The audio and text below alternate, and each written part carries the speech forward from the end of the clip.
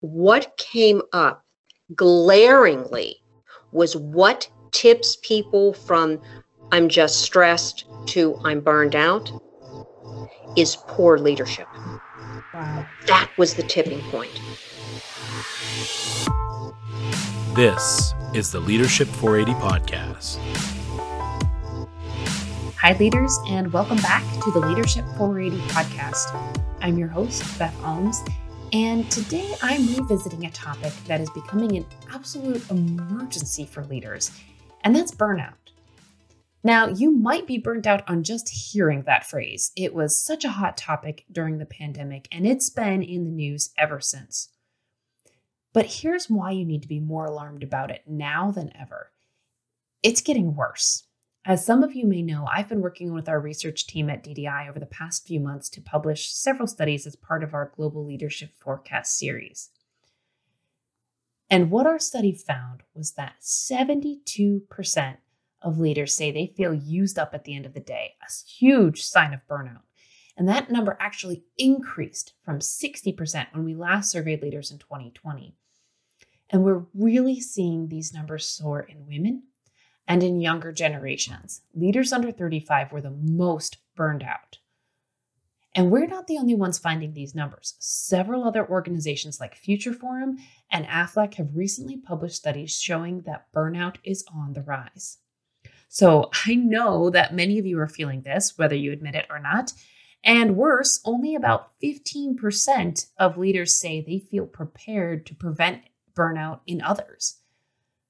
And there's a temptation here, if you're anything like me, to be a little bit pragmatic and say, listen, this is life. It's exhausting, but there's not a whole lot we can do about it. And what the data is telling us is how dangerous that attitude is for ourselves with the amount of responsibility that is on our shoulders as leaders, but also for the people that we lead. I was reminded of an interview I did in 2020 with Dr. Geri Puleo, who is an absolute expert on job burnout. As the owner of Change Management Solutions, she's been studying burnout for years and has an amazing TEDx talk on the topic as well. Now, Geri and I talked about what it really means to experience burnout.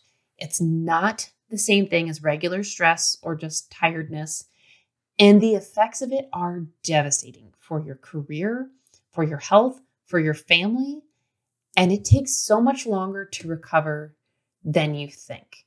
And those of us who probably think we're the most immune from burnout are probably the ones who are most susceptible to it. So I hope you'll take time today to listen to my chat with Dr. Puleo from our interview, which originally aired in October 2020. Geri, welcome to the Leadership 480 podcast. Well, thank you, Beth. And I'll tell you, I hope I can live up to that intro. That was pretty fantastic. I have no doubt. Thank you. So you've dedicated a lot of your life to study about burnout and have really researched this heavily. How did you get interested in workplace burnout? Well, I had done career coaching for many years at the start of my career, and I found that a lot of my clients were those high performers who were unhappy at work. So they were leaving, sometimes not just to change jobs with a new employer in the same field, but they were changing careers altogether.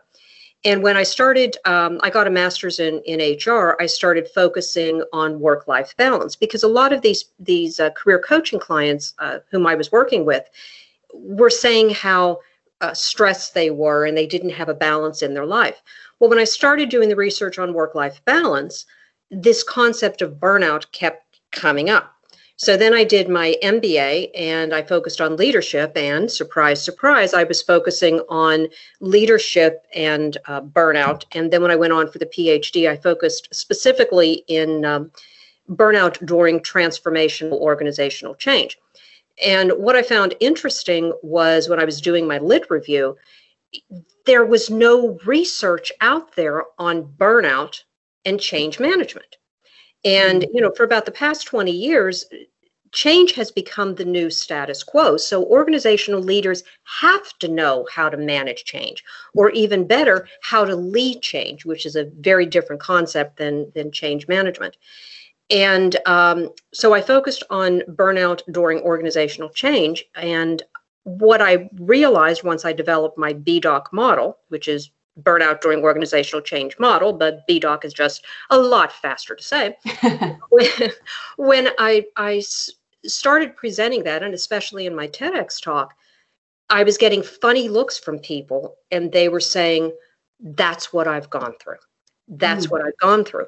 And, one of the biggest challenges for organizational leaders now is finding the right employees and then developing and retaining those employees. Because in my research, what I discovered was well over 90% of my participants left their employers, either for a new employer or for a new career. So to me, workplace burnout is that dirty little secret. Everybody knows about it. Mostly everybody has suffered from it at some point, but it's not talked about. It's, as I said, it's that dirty little secret. So that's how I got interested in workplace burnout, because it was not a win-win for the employer or the employee. And if you want to talk about the clients, if you've got a burned out organization and a burned out workforce, you're not going to be able to treat your clients well, and you're going to miss opportunities. So I looked at this as, it's something that's really important that I think is a stumbling block for many, many organizations. So I have a question for you. So when you're saying that people often don't talk about burnout, that makes some sense to me in the way that, I don't think a lot of us know the difference between burnout and stress. It's like everybody's stressed. Nothing to cry about. We're all feeling stressed here. But how do you really recognize the difference between regular healthy stress and real burnout? If you can sleep it off in a weekend, you're not burned out. That's just a physical or emotional exhaustion. Burnout it's more than just stress. In fact, I'm working on a new research project now based on gender differences in burnout. And I've started interviewing women. I'm going to be interviewing women first, followed by interviewing men, and then doing a compare and contrast. But what I found with a lot of these women, almost across the board, they knew something was going on, but they ignored all the warning signs. And burnout, how can I explain this? It affects you psychologically, it affects you emotionally, and it affects you physically. Really frightening statistic I had in my first research was approximately 15% of my participants were diagnosed with cancer after their burnout experience. That was scary. That was very scary. And, there's been a lot of research done in the medical field about all of the chemicals that surge through your body when you're in a high stress state. And they're beginning to recognize how those chemicals really create disease and malaise and chronic or acute situations. So what I found is that it's usually when you start developing physical symptoms, that cold that you can't get over, where that sounds like a minor thing in this era of COVID, doesn't it? But the cold you can't get rid of, skin conditions. If you have chronic sleep disturbances, where you either can't fall asleep, or you're waking up every hour, or you're almost suffering from narcolepsy, where you just like collapse at your desk and you fall asleep. Those are symptoms of burnout. Gastrointestinal problems, heart diseases. I interviewed one woman, and she went for a routine eye exam, and the ophthalmologist was looking in her eye and said, "You need to see a doctor." And they set it up, and it turns out she had like a 90% blockage. Oh my gosh. And they think a lot of it was stress related. Now, what's interesting with this is a lot of these symptoms are overlooked by many doctors in the US. The more progressive doctors are the ones who are recognizing the role that stress is playing on human health. But over in Europe, they've been looking into this connection for a much longer time. And that's that's hopeful, and hopefully it comes into the United States. Another way to tell if you're burned out is real simple. You're really irritable, you're really cranky, and you go home and kick the cat. Yeah. And I'm a cat lover, so that's not a good thing. But there's something that happens. I've had people talk about a spaciness that they're just not there. It's almost as if they're robotic and they're going through the motions, but they're just not there. And so it's a lot more than stress. Stress can be energizing, as I'm sure you know. There's eustress, which is positive stress, and then there's distress, which is the negative stress. But the thing that's often overlooked is that the stressor, that external situation that you believe is causing your stress, is inherently neutral. So it's how you perceive it and how you define it that can help determine whether you'll get a sense of positive stress, eustress, or whether you'll succumb to severe negative stress, distress, or burnout, or whether you're just going to say, yeah, it happens, so what? Doesn't bother me. But if I can, I know I'm talking a lot here, but this is part of the problem with burnout and why I believe it's the dirty little secret, because many people believe that burnout is a sign of weakness. Burnout is a sign that it's an individual's maladaptive response to stress. And guess what? You just can't cut it. Yeah. So I think it's why a lot of people don't talk about it. And even, this is the sad part, what I'm finding out in this new research is even if they talk to their employers, the employers don't know what to do. They have no idea how to help the situation. They may feel bad about it, but they don't know how to help the individual. That's the good organizations. A lot of the other, what I would consider to be poor organizational cultures, those leaders basically say, deal with it. If you can't cut the job, we'll find somebody else. Which just adds to that stress. But burnout can be a workplace burnout. Christina Maslow, who is like one of the pioneers in this field, was one of the first to say it's not just the individual. Burnout is the canary in the coal mine. Because if you got a burned out workforce, you got something going wrong with the culture, with the leadership, with the policies, the practices, or whatever. So I think that's also a reason why it's the dirty little secret. People don't want to pay the price that they perceive they'll have to pay if they admit to feeling burned out. So let's talk then a little bit about what's going on in an organization that leads to burnout. So, people are feeling like this. They're feeling overwhelmed and terrible. And when you're, it could, in some cases, it could be an individual that they have, personal things going on in their life. But when it's the workplace culture that really creates it, what kinds of patterns have you seen about this is what organizations do that creates that burnout feeling? Well, it's interesting you should mention that, because in my original research, I was able to identify 10 organizational stressors that lead to employee burnout. Now, that's kind of unusual because most of the research out there is focusing on the individual and their perception of the stressor. But I can tell you this, you can be doing everything right to prevent burnout. I mean, you can be meditating, you can be exercising, you can be spending time with friends, and you have a support network. But if the culture is so toxic, you're still going to fry. It might take a little bit longer, but you're still going to be frying. So what I found in terms of organizational stressors, and it's a top 10 list. Now, you have to realize with these stressors, I did a grounded theory methodology, which is qualitative research. So I did not give choices to my participants in terms of what was going on in the workplace that caused them to stress out. They brought these ideas up.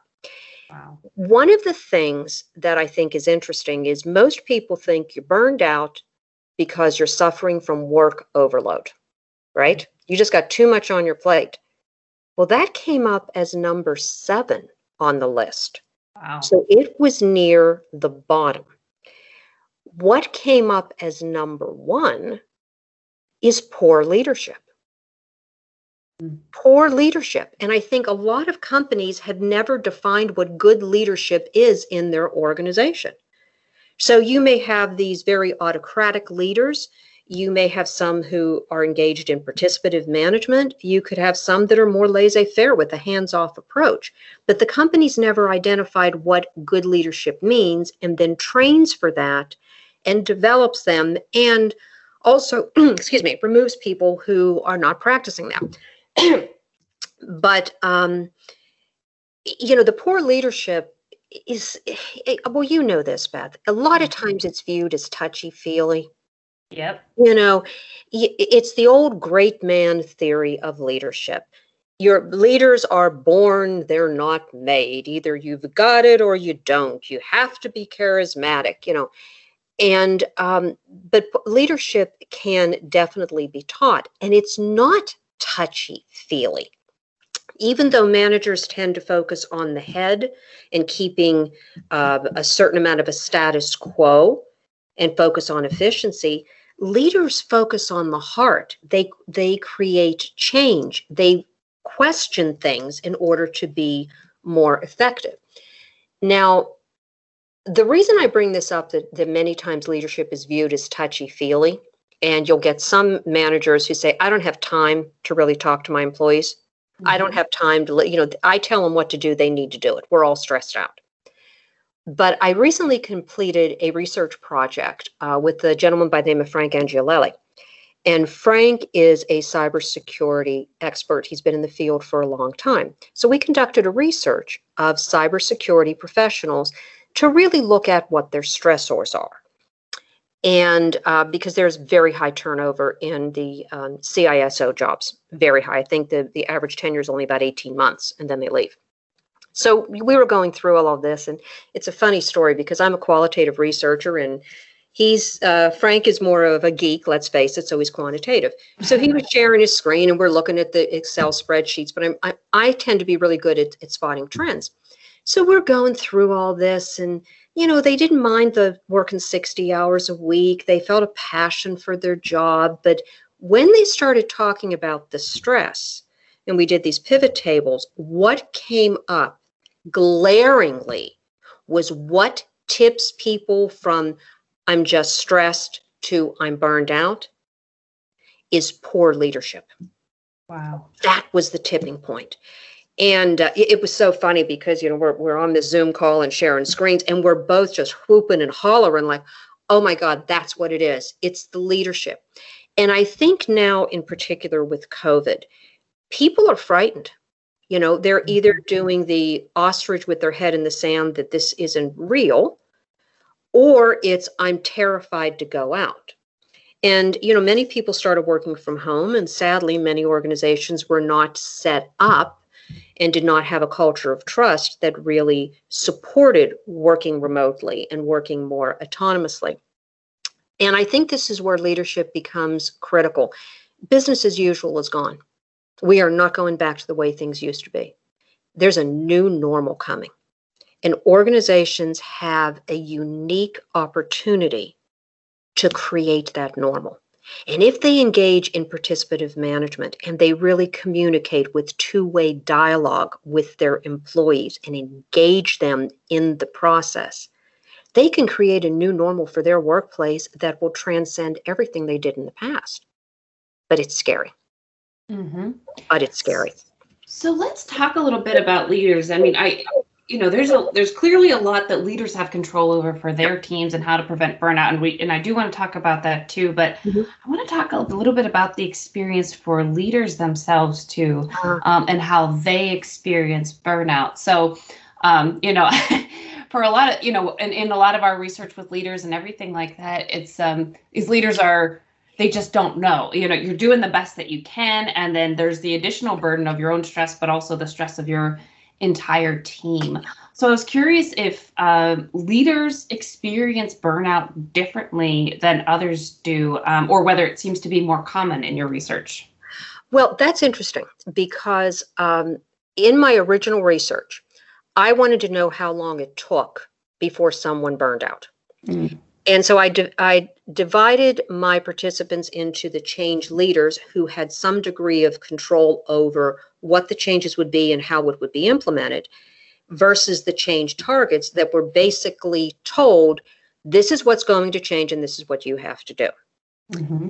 The change targets, now, this was not based on job title, because I had some managers that were really change targets, because senior leadership, would just put down the edict that this is what you have to do. Change targets burned out in, you ready for this? 6 months. Oh my gosh. That's not long. No, it's not long at all. The change leaders tended to take 1 to 2 years to burn out. And I think it's because they felt that they had more control over that situation. The other thing I'm finding with some of this new research, and mind you, I've just been interviewing the women at this point, is that women almost have a split personality at work when they're in a leadership role. Let me explain to you what I mean by that. Nearly unanimously, the women stated that they had to wear armor, a coat of armor, when they were working with their superiors. They had to. Wow. Because that was the only way that they could fit in, cope, etc. However, when they had a team to manage, that's where the nurturing qualities came out. And many of these women would throw themselves on their swords to prevent their teams from realizing what's really going on and potentially burning out. So there was that, you want a leader who's going to really care about their team. In fact, a lack of perceived organizational caring was number 2 on that top 10 list of workplace stressors. But it kind of creates a schism for these women. And some of them experienced a great deal of guilt when they ended up leaving the companies, because they felt that their teams were, thrown to the wolves at that point. In terms of other ways that managers burn out differently than their employees, I think that a lot of people in managerial or organizational leadership roles define and identify themselves from their jobs. So they're very ingrained and enmeshed with their job and how they're performing. And think about it, if it's taking longer for them to get things done because they're stressed out, if they feel a little bit spacey, if they lose creativity and problem solving abilities, that is going to upset them intensely, because that's not who they are. I am not saying that line workers or people in non-managerial positions don't care as much, but it appears that a job is put more into perspective for them, that they don't keep their whole identity wrapped up in their jobs. And right now, I need to be researching this a little bit more, but that does seem to be a pattern. And and the sad part is when the leaders start burning out, people are smart, so their peers and their subordinates know something is wrong, but there's a great deal of denial in burnout, a great deal of denial, and as I said, a lot of times they don't even see it. Wow. And I think that really resonates, I think, for a lot of leaders out there who are really trying. And we see it all the time too. It's high achievers who often are in leadership roles, and are really struggle then when things start to become much more difficult to handle. That's a real challenge. Well, I'd love to throw something out to that. As I was, I've started this research. I've been interviewing for a few months now on women in burnout, and nearly across the board, they identify themselves as 2 things: overachievers, not a high achiever. A high achiever knows when it's excellent. An overachiever is striving for something beyond excellent, little bit of perfectionism and goes with that. But in addition to self-identifying as an overachiever, they also admitted they were people pleasers. Oh, interesting. Yeah, and I thought it was going to be overachiever and perfectionist, that was going to be the mix. But it's overachievers and people pleasers. Now, what I haven't figured out yet, and it's going to take a little bit of time to reach the point of saturation with this research where I can definitively identify it, but I'm not sure if it's a people-pleasing overachiever or an overachieving people pleaser. I'm not quite sure, but I think that depending on what your base motivation is, I think that might impact not only what contributes to your burnout, but how you experience the burnout and how you recover from it.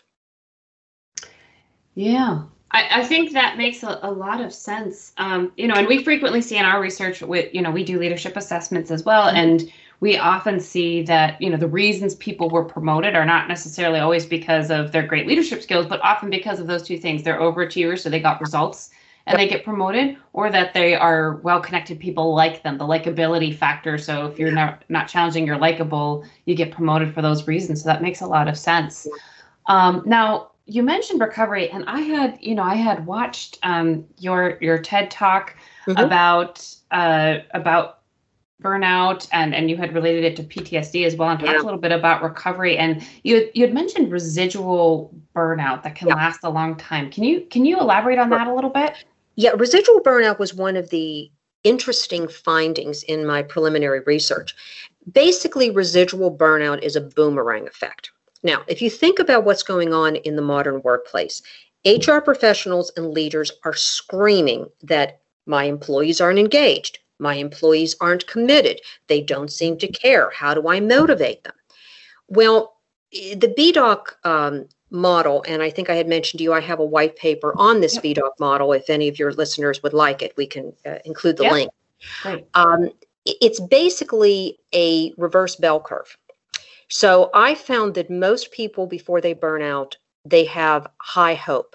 They really care. These are the people that organizations want. They're willing to put forth the effort, they're energetic, they're passionate, all that kind of stuff. But then, depending on what's going on in the organization or those 10 workplace stressors, they start deteriorating into first frustration, then they get into anger, then they're apathetic, that they just don't care anymore. And I believe the apathy is a self-protective mechanism. Then they go into this full-blown burnout where there's psychological, emotional, mental health, I don't want to say issues, but they're not who they were before. Also, there's the physical stuff. Once you get down to the bottom of this inverted bell curve with burnout, then the recovery process is through psychological or physical separation from the stressor. As I said, over 90% of them left their jobs or changed careers. So many times it's either voluntary or involuntary termination.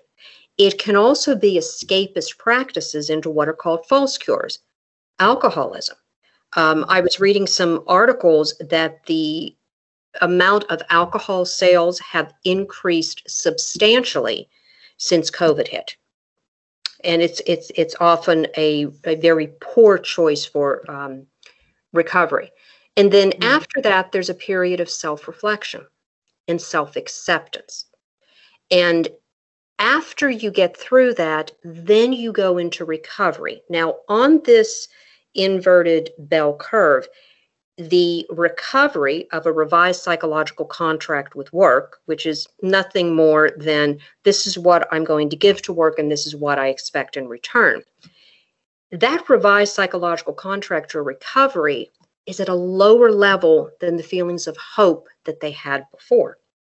Oh, wow. Now, during the recovery, and this is what's scary, what I found in the initial research was it takes about 2 years to recover from a burnout. 2 years.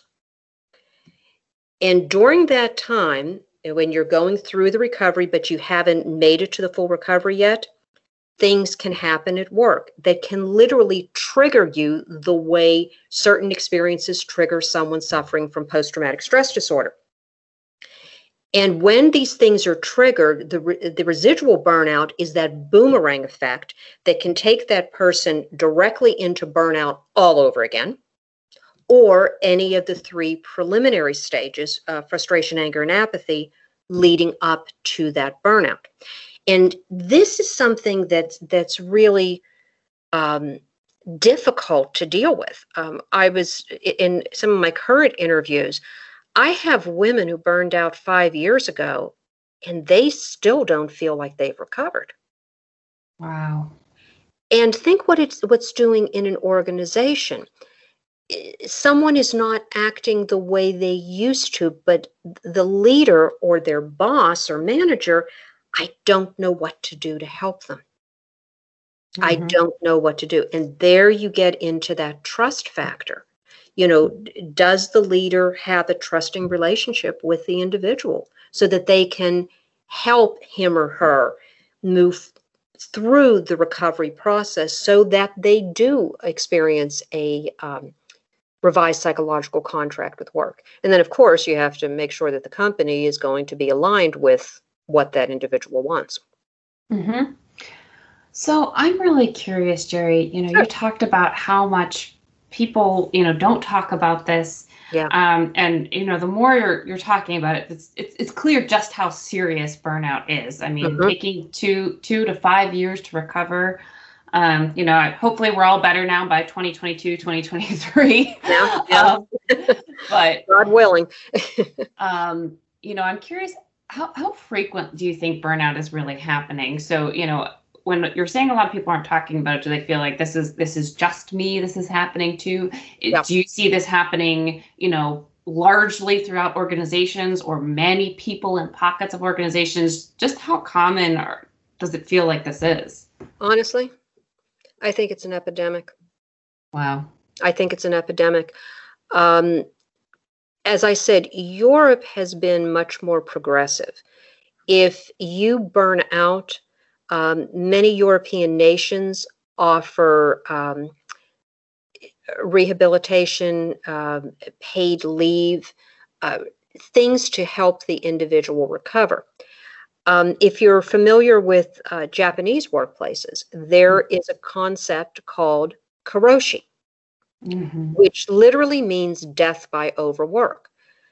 And if someone in the U.S. has a heart attack at their desk, you say, that's such a shame that he had a heart attack. Okay. Mm-hmm. If you have a heart attack at your desk in Japan, they look at how many hours you were working. And what they discovered is if you work an additional 80 hours per month, now consider 40-hour work week, average of 4 weeks per month, that's a 60-hour work week. And that's common for a lot of people. Yeah. In fact, there's some people out there doing 70 and 80 hours a week. Mm-hmm. But if you're working that kind of overtime and you have a heart attack and die at your desk, in Japan, it's listed as karoshi. So I think it's an epidemic. I think that what's going on now with the pandemic, because we're still in the midst of it as we're recording this podcast, a lot of people are questioning. And I think the good thing is that it's going to change things. We are going to be creating a new normal. We're going to have to, because we're not going back to business as usual. And hopefully the U.S. will get on board and be progressive to stop this rise of workplace burnout and take it seriously. I mean, think about it. If you have all these health problems and cardiac events or cancer or gastrointestinal problems or, any other type of a malaise, look at what it's doing to your health insurance premiums and your utilization rate. I mean, there are financial repercussions of a burned out workforce. But a lot of times it's one of those, intangible, soft things that can be very difficult to correlate. I mean, we can't, causal factors versus something that is a correlation. There's a big difference between the two. Yeah. And yeah, but I think it's extremely widespread. And the problem is if you've got burned out senior leaders, remember, they have to walk the talk and they're role models. So whatever they're doing for employees who want to succeed, they're going to emulate those behaviors. Yeah. So if you're a senior leader working 70 hours a week, yep, that's going to be, your direct reports assume that they need to work 70 hours a week. Yep. And so on down the chain. And what's a shame is that workaholism is, believe it or not, a false cure for burnout. Because cognitively you're impaired, you can't get things done as quickly. The quality isn't as good. So what do? Put in more hours, work harder, then get more frustrated when the results aren't any better. So it's just self-perpetuating. So I'm going to wrap us up with Sure. 2 questions around what we're going to do, the positive side of what we do from here. So the first part of it is, what do you do for yourself? If you start to sense some of those things, feel like you're starting to have those sleepless nights, it's constant. What do you start to do for yourself if you feel burnout coming on? Well, first thing you can't do is stress out when you can't fall asleep. and hey, we've all done it, right? Wake up in the middle of the night. I'm going to sleep. I'm relaxing. I'm counting sheep. It's not working. I have 5 hours left to wake up. I have 4 hours left to wake up. 3 hours left to wake up. Maybe that's just me, but. Well, no, it's true. And that's what a lot of people are saying. I call it the witching hour because it seems that when people start waking up in the middle of the night, it's around 2 or 3 o'clock in the morning. Yeah. I'm not sure what's going on. I think there's something that has to do with biorhythms, but it's around 2 or 3 o'clock in the morning. And you're burned out when you say, maybe I should just get up. I mean, it's 3 o'clock in the morning. I don't have to be at work until 8:30. But gee, if I get up now, I can get more work done. Mm-hmm. Or if you're working from home, gee, I can go online. So one of the things that an organization can do, or if the organization won't do it, then put this boundary up yourself, is no emails after a certain time at night. Mm-hmm. Simple as that. Simple, but not necessarily easy. The other thing that people can do is, I'm a big believer in meditation and mindful practices. Mm-hmm. It can be challenging depending on what's going on in your life, especially if you have other personal relationships or situations that are also stressful. Meditation can work, even if it's like 5 minutes, because I think what it allows you to do is to observe what's going on in your mind and what's going on in your thought processes. Buddhist teaching talks about monkey mind, where your thoughts are just all over the place. And we've all had that. It's just like, I'm thinking about this and I should do this at work and, what's going to happen for dinner? And, my kid has to go here and blah, blah, blah, blah, blah, blah. Meditation, because you can observe that and just let it go, is important. Also exercise. And these are, everybody knows this stuff, right? Exercise releases endorphins. It feels better. But what I'm finding in this current research that I think is going to be, a little bit groundbreaking, is I'm finding that the people who have recovered went on 2 different tracks. They either went into the meditation and self-reflection to start it off. And once they got to a certain point, then they started taking better care physically with the exercise, eating better, things like that. The other group did the exact opposite. To sit, under a tree and meditate and say Om was just too much. They couldn't do it. For them, the exercise was much better. It got the endorphins. Then when they got to a certain point, then they could go more into the self-reflection and the quietness. But what I'm hearing is the most important thing for recovering from burnout is to recognize that you can and you do have the right to create boundaries. Mm. People who burn out seem to not have any boundaries. No is a dirty word. You're not allowed to say no. Just, I feel good because I'm a busy person. If you want to get something done, give it to a busy person. Right. But then they get overwhelmed with it. Mm-hmm. Being able to have those kind of boundaries, being able to say, no, I can't do that. That seems to be probably one of the most important things. I wish I could have a silver bullet that I could tell everybody out there, if you just do this, you're not going to burn out. But I don't think it exists, because each one of us is unique. We've had different experiences. We have different relationships.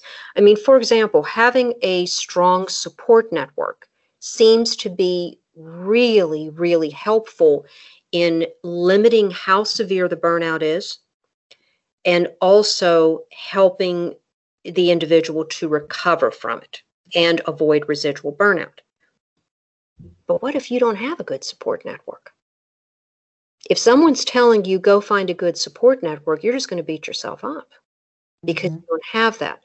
So this is where I think the self-awareness that comes from self-reflection and self-acceptance. None of us is perfect. We all have stuff that goes on in our life. We've all done things we're not exactly proud of. But instead of beating yourself up with that, accepting it, because I firmly believe that each one of us has a very unique gift to give. And this is not artsy fartsy stuff. This is just, I mean, it's true. But what do many companies do? We're going to focus on your weaknesses to make you better. Well, that can be fine, but wouldn't it be better to focus and enhance somebody's strengths? And especially if it's something they enjoy doing. I think that's another thing, is finding out what you enjoy. Finding out where work fits in your life.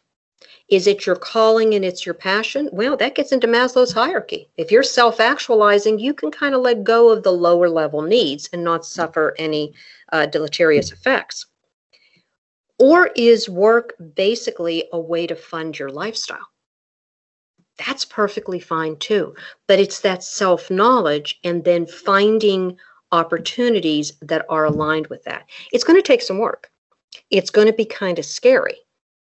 But it's all going back to knowing who you are and what type of an environment you excel in. Geri, that is so helpful. I mean, you've made me feel better in this conversation. I hope the listeners too, but I feel a lot better. One other thing you can do, watch a funny movie.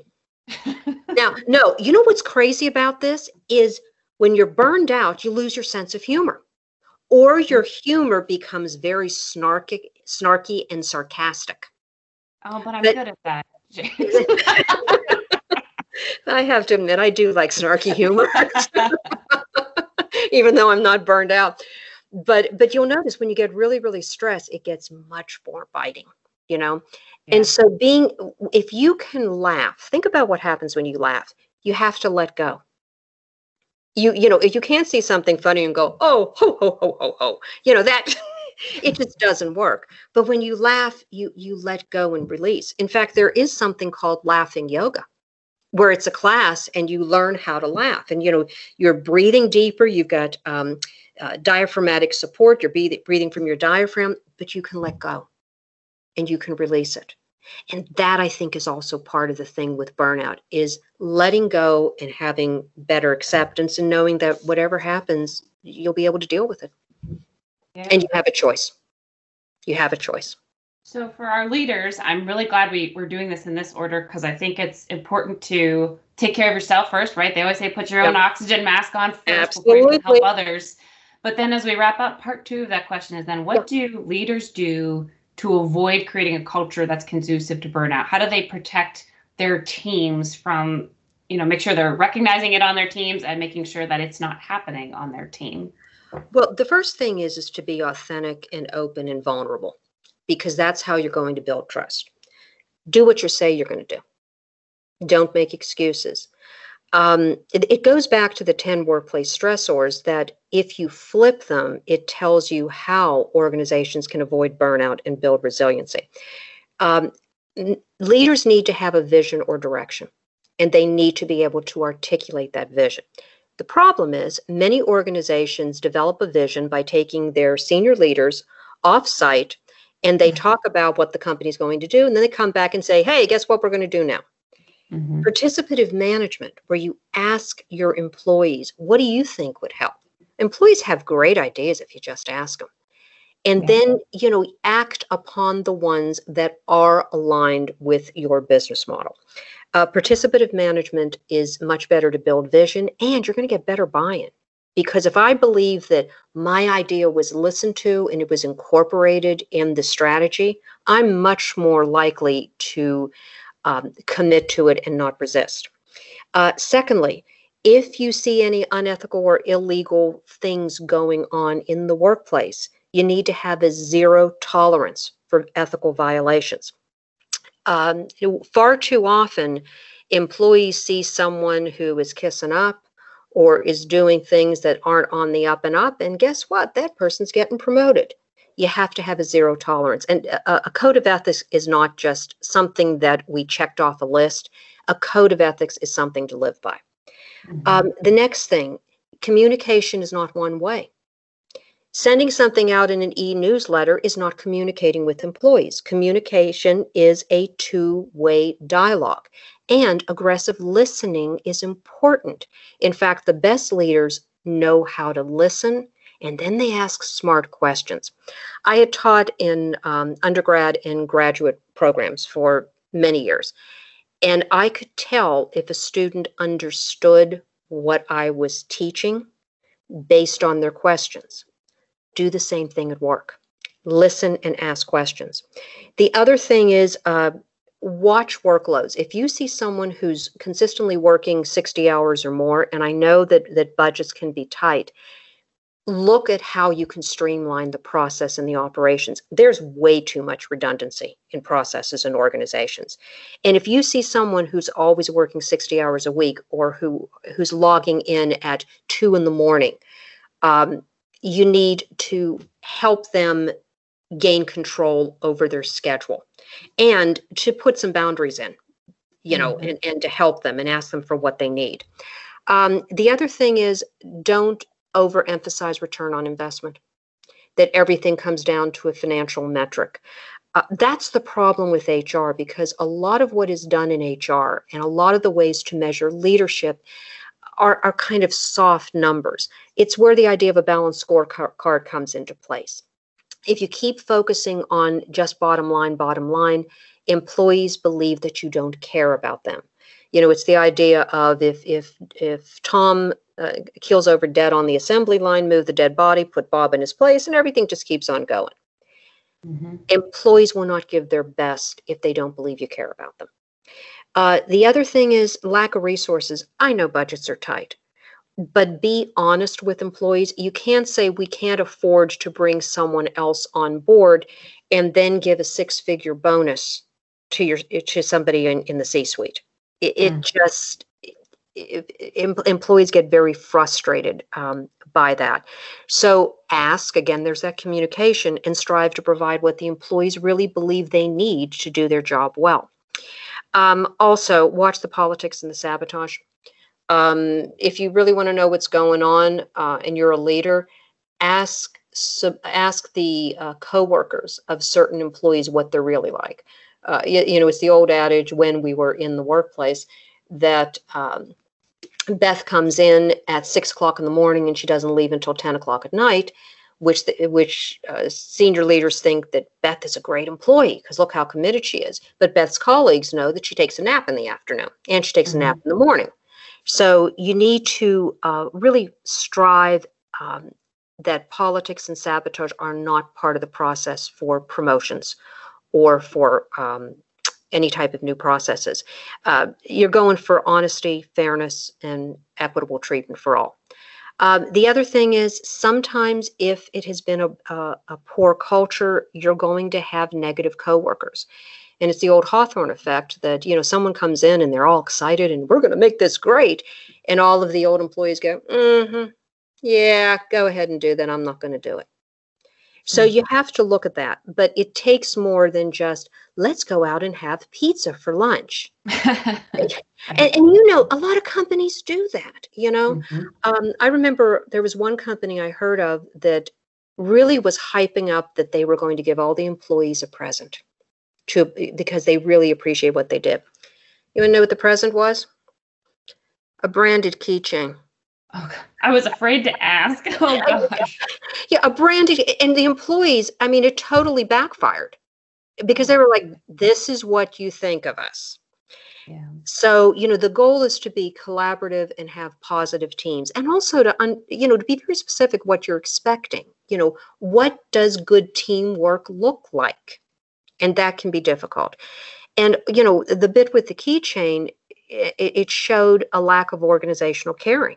So you have to provide tangible proof for your employees about the fact that you do care and you are going to support them. Talk's cheap. Actions speak a lot louder than words.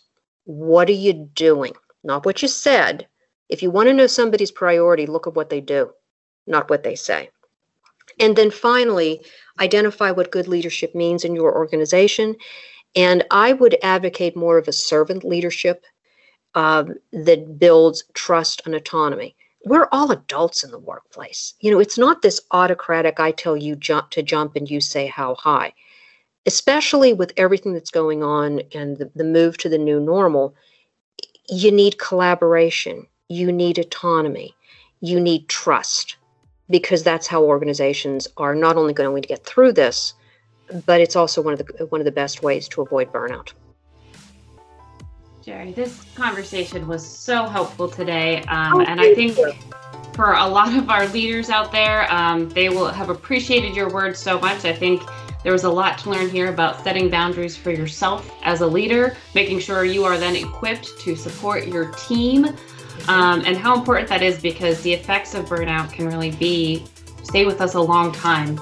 So it's more important to address it now than to let it go too long. So thank you for joining us, Geri. Thank you. Thank you for the opportunity. I've really enjoyed it. Absolutely. And thank you to all of our listeners for spending part of your 480 with us today. This is Beth Alms reminding you to make every moment of leadership count.